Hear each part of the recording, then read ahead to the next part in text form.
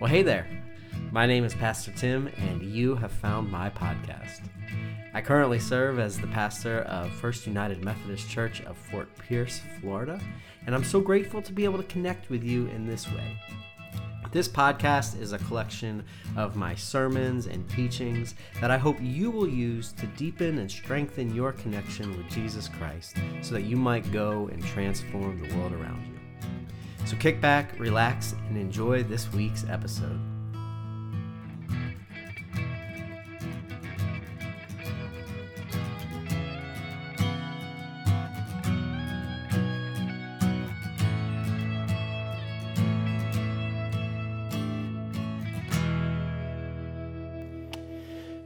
There's something like deeply, deeply satisfying when you watch something or someone become better than it was, right? I often get pulled into these really satisfying videos that people post on the internet where it's like a time lapse of something occurring, right? Something being created, some kind of art, or even just like metal being machined into something useful, or wood.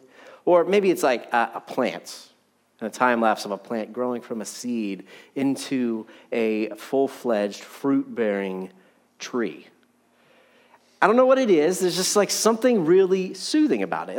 Like order is being created out of disorder, or something new is being created out of something that started so bland or so small. This is probably like the greatest joy and the reason that children actually get the opportunity to grow up, right? Is that as parents, we see the potential and we see them live into it, and we magically forget about all the things that just happened leading up to that moment, right?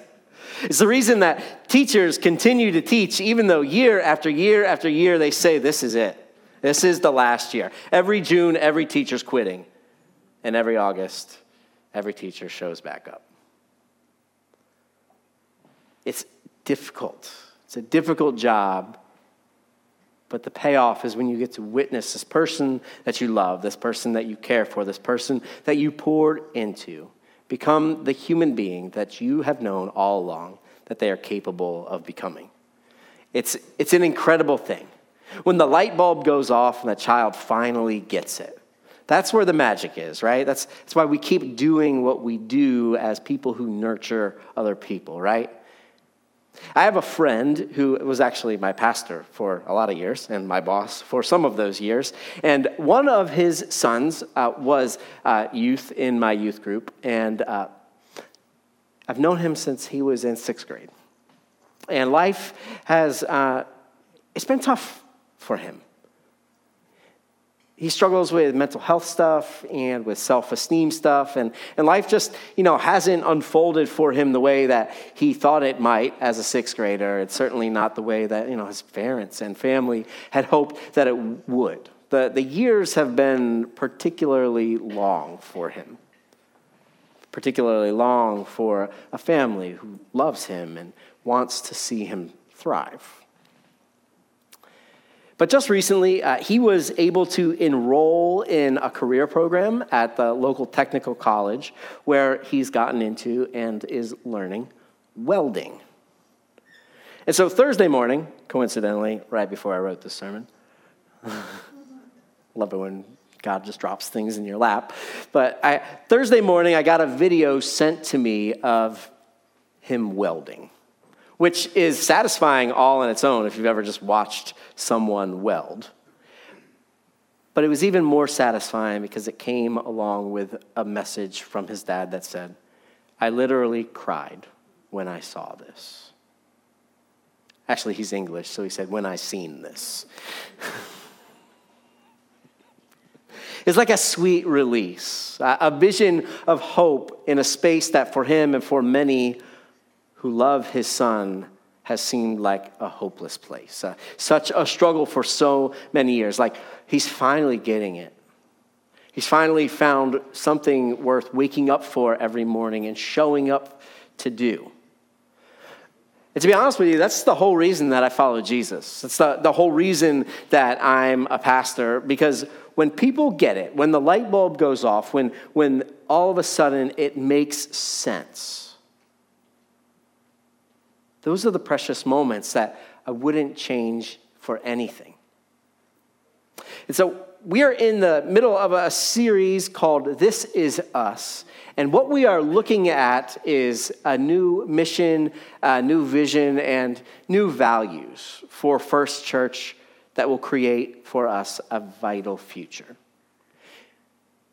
Here at First Church, we are flooding the treasure coast with the transformational love of Jesus. And we believe that we will create, equip, and mobilize 610 disciples by 2030 so that heaven and earth collide on the treasure coast. What we want is for people from the top of Indian River County to the bottom of Martin County to know that Fort Pierce is a place where the love of Jesus is tangible, where the love of Jesus is good and known and lived out by God's people. And we'll know that we are right smack in the middle of it all. We believe that God is up to something big here,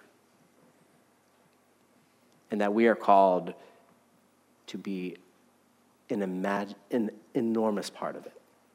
So what we're going to do is we're going to accomplish this huge goal of creating, equipping, and mobilizing 610 disciples over the course of 6 years by leaning into our core values.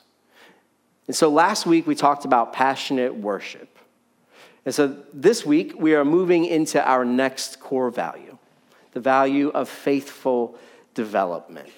There's no greater joy than watching a person mature in their faith, to see them move from wherever they are and into a deep and abiding relationship with Jesus. That's the whole reason that we, this church, all churches, are called to exist. It's the reason that you and I are actually called to follow Jesus. Transformed lives are infectious.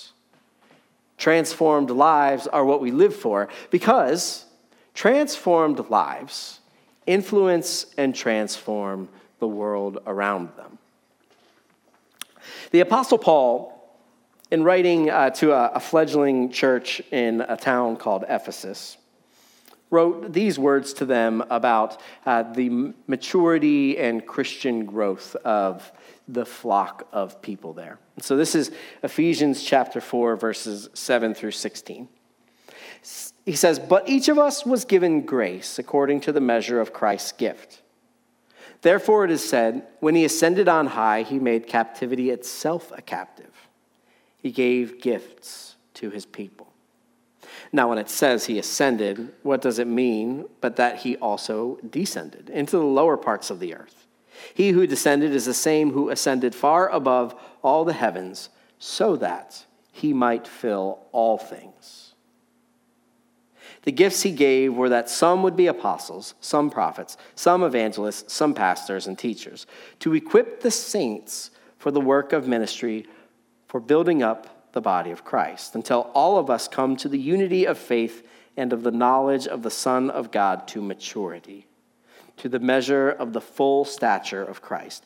We must no longer be children, tossed to and fro and blown about by every wind of doctrine, by people's trickery, by their craftiness and deceitful scheming.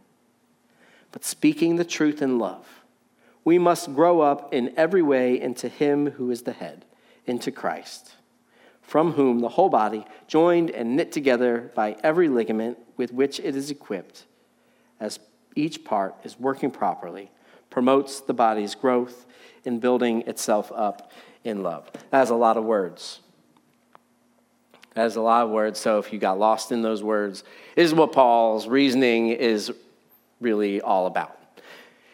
What he's talking about is Christ gave us all a gift, which just a few verses before I read, he states is the gift of the Holy Spirit, the third person of God, who lives and dwells in and amongst us, that binds us together, that bestows upon us graces and gifting. And so these gifts of the Holy Spirit are that some people might become professional Christians. Essentially, people who are set apart. Apostles, prophets, evangelists, pastors, and teachers. Which when I was reading that, all of a sudden I had this thought like, man, that's like 5 different jobs. But in modernity, we make one person in charge of all of that, and I want to know why. And I would like to talk to corporate. But for whatever reason, or however many people it takes, the job of these people, of this person, we just call them pastors now. The job of vocational Christians is to equip the saints. You're like, all right, who are the saints? I don't know any saints. Well, actually, you do.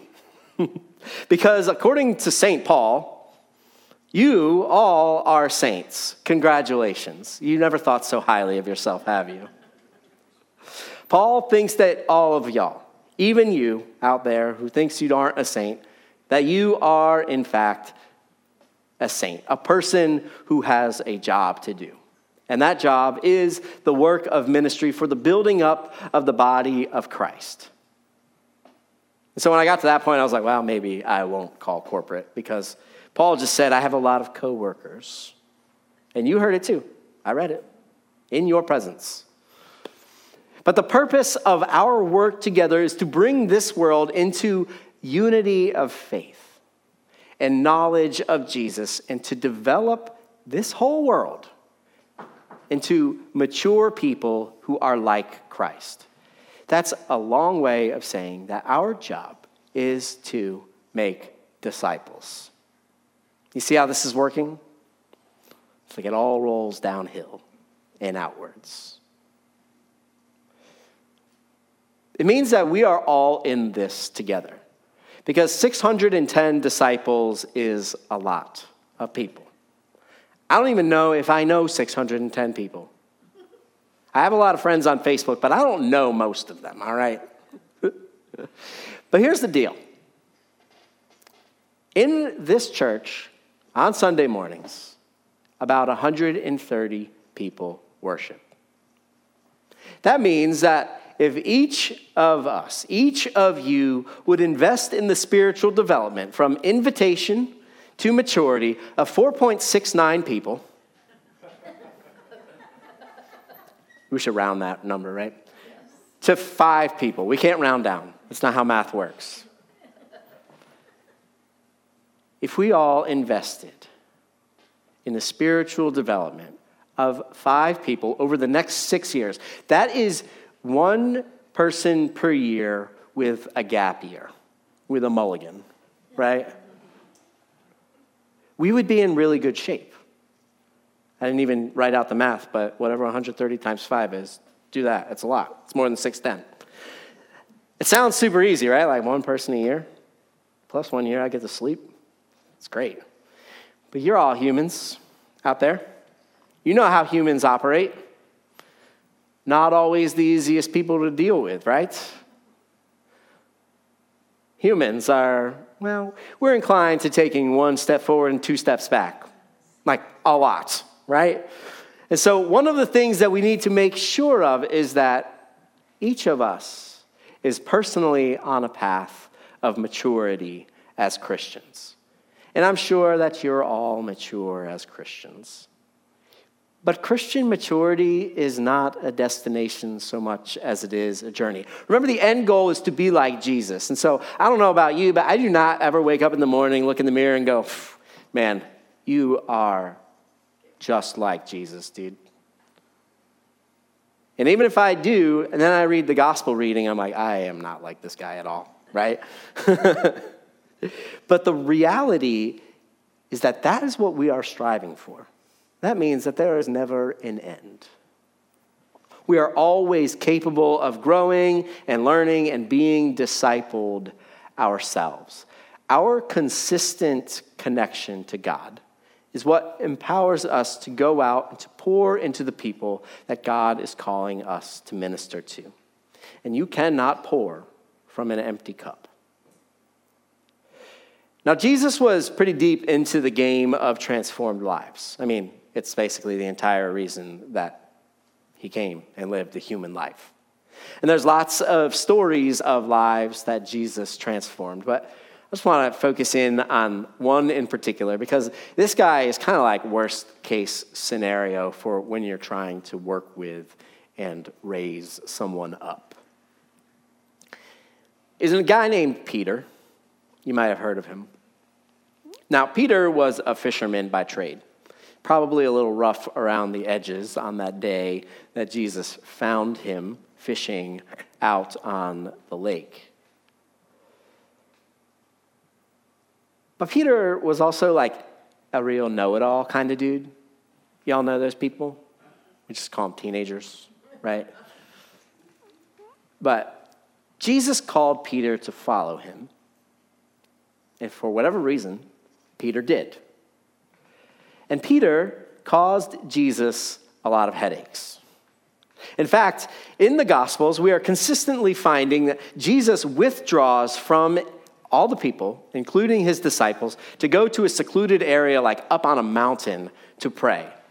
And I am pretty sure that a lot of that had to do with the fact that he was constantly surrounded by Peter.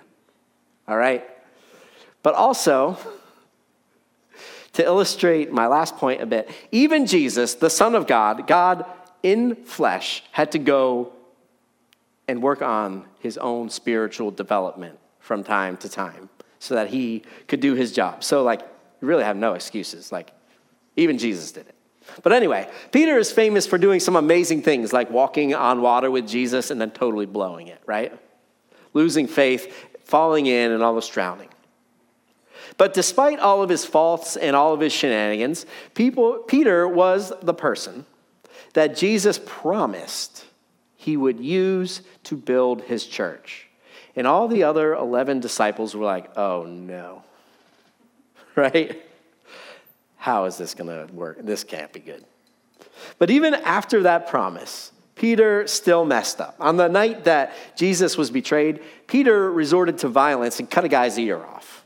Like the opposite of the things like turn the other cheek that Jesus said a lot. Love your enemies. And then 12 hours later, on the day that Jesus went to the cross, Peter denied even knowing Jesus 3 separate times. And so that's the kind of person that we're dealing with here. 1 step forward, 2 steps back kind of guy. Just like, I don't know, you and me. Peter is all of us, and Peter is everyone that we know. Peter is everyone that we've ever tried to work with. But here's the deal with Peter. Peter's story doesn't end with denying that he was a follower of Jesus. Peter's story was really just getting started. You see, after Jesus came out of the grave, Peter's real life as a disciple of Jesus truly began. His mission to build the church started. And it started with this interaction. So Jesus has come out of the grave. He's hanging out with the disciples, and they're having some breakfast because even God likes breakfast. Jesus turns his attention to Peter, and he says these words. This is from John chapter 21, starting at verse 15. It says, when they had finished breakfast, Jesus said to Simon Peter, Simon, son of John, do you love me more than these? He said to him, yes, Lord, you know that I love you. And so Jesus said to him, feed my lambs. A second time he said to him, Simon, son of John, do you love me? He said to him, yes, Lord, you know that I love you. Jesus said to him, tend my sheep. Then he said to him a third time, Simon, son of John, do you love me? Now Peter felt hurt because he said to him the third time, do you love me? And he said to him, Lord, you know everything. You know that I love you. And Jesus said to him, feed my sheep. Very truly, I tell you, when you were younger, you used to fasten your own belt and to go wherever you wished. But when you grow old, you will stretch out your hands, and someone else will fasten a belt around you and take you where you do not wish to go." He said this to indicate the kind of death by which he would glorify God. And after this, he said to him, "Follow me." And then Peter would go on to be the fiercest advocate for the gospel, preaching to thousands and thousands and establishing the movement that would change the world right in the face of opposition. Peter, the foolish one, the one who lacked faith, the one who spoke first and thought second, the one who threw Jesus' teaching out the door at the very onset of conflict, the one who hid and shamed his affiliation with Jesus in order to save his own neck. This guy started this whole thing that we have been devoting our lives to for 2,000 years. Listen, y'all, if this guy can do it, we're in good shape. We can do this. Peter's not unique. Peter was a human being just like you and I. Sure, he walked with Jesus himself. But in the end, Peter was just human, empowered by the same Spirit that empowers you and me and every believer that has ever walked the face of this earth. What happened to Peter is that at some point, he finally got it. Sitting on that beach with Jesus, Peter finally understood. The light went off. Feed my people. Develop my people. Teach them how to be like me. So here's the deal. We all have some growing to do. We've all got to grow in our faith so that we can grow our church. You can't give away what you don't have. But aside from our own personal growth, we need you to be invested in the next generation of Christians. We need you to be pouring into the lives of people who are new Christians, people who are not yet Christians. We need you to be invested in starting programs here that target the next generation of Christians. And so, did you know that it's much easier to create, equip, and mobilize disciples if those disciples are children and youth? Have you ever heard the old adage that it's easier to raise a healthy child than it is to fix a broken adult? Well, the same principle applies to discipleship. Not that we throw away our desire and our focus on the importance of adults, but the reality is that a lot of times the adults who need the church are the parents of children who need the church. And children have a way of bringing adults into the building. My entire family goes to church. And you want to know why my entire family goes to church? Because when I was 8 years old, I walked into my house and I said to my mother, "I want to go to church." It's been 30 years and my mom is still a disciple of Jesus. In fact, being a disciple of Jesus is what got her through all the years when I was no longer a disciple of Jesus.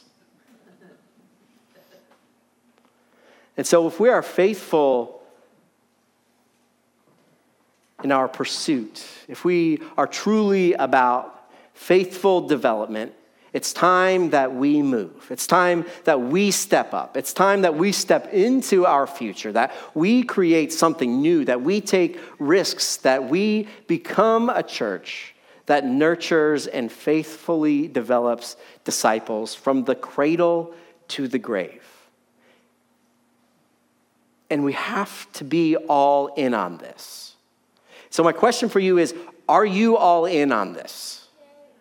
Are you all in on this? Do you believe that we can do this? I do. I truly do. It's going to take some investment. Investment of your time, investment of your energy, investment of what is in your wallet. But mostly, it's going to take investment of your prayers. And so this is what I want each of you to do every single day. Pray. Pray for our church to have a vital next generation ministry sooner than later. Pray like you've never prayed before. Pray like you believe that we actually cannot do this without God's help, because we cannot. Pray for children and families to be transformed by this church. Pray for that every single day. Set an alarm on your phone to remind you to pray. And I'm 100% serious about this because I believe that prayer works. If I did not believe that prayer works, I would not be standing here today. Because the prayers of that woman who is a disciple of Jesus now for 30 years are the reason that I'm still alive. I believe that this is important because our future and the future of our city, the future of children, the future of our world depends on this. So will you do that? Will you pray with me every day for the foreseeable future? Pray until I tell you you can cease, which will never happen. We're going to do this. So let's pray together, like now. Sound good? Gracious God, giver of every gift, the one who makes the impossible possible, the one who shatters our expectations, the one who breathes life into old bones, the one who revitalizes churches, the one who resurrects and revitalizes broken and hurting lives. We invite you to come into this space to create something new, to show us what it looks like for us to be your ministers here in Fort Pierce. We pray for every single child, every single family who is hurting, who is seeking, who's looking for something to believe in, some place to belong, God. And we just ask that you would point them here and that we would be ready with open hearts, with open minds, and with open doors to receive them, to nurture them, to show them what it looks like to follow Jesus, and then to say to them, follow me. Let's go. There's work to be done. And so God, bring your people. We are here. We are willing, and we will become ready. We know and we trust that you will do what only you can do. And we're here to do our part as well. We are your church. We submit ourselves to you. We ask simply that your will be done here in Fort Pierce as it is in heaven. In Jesus' name we pray. Amen.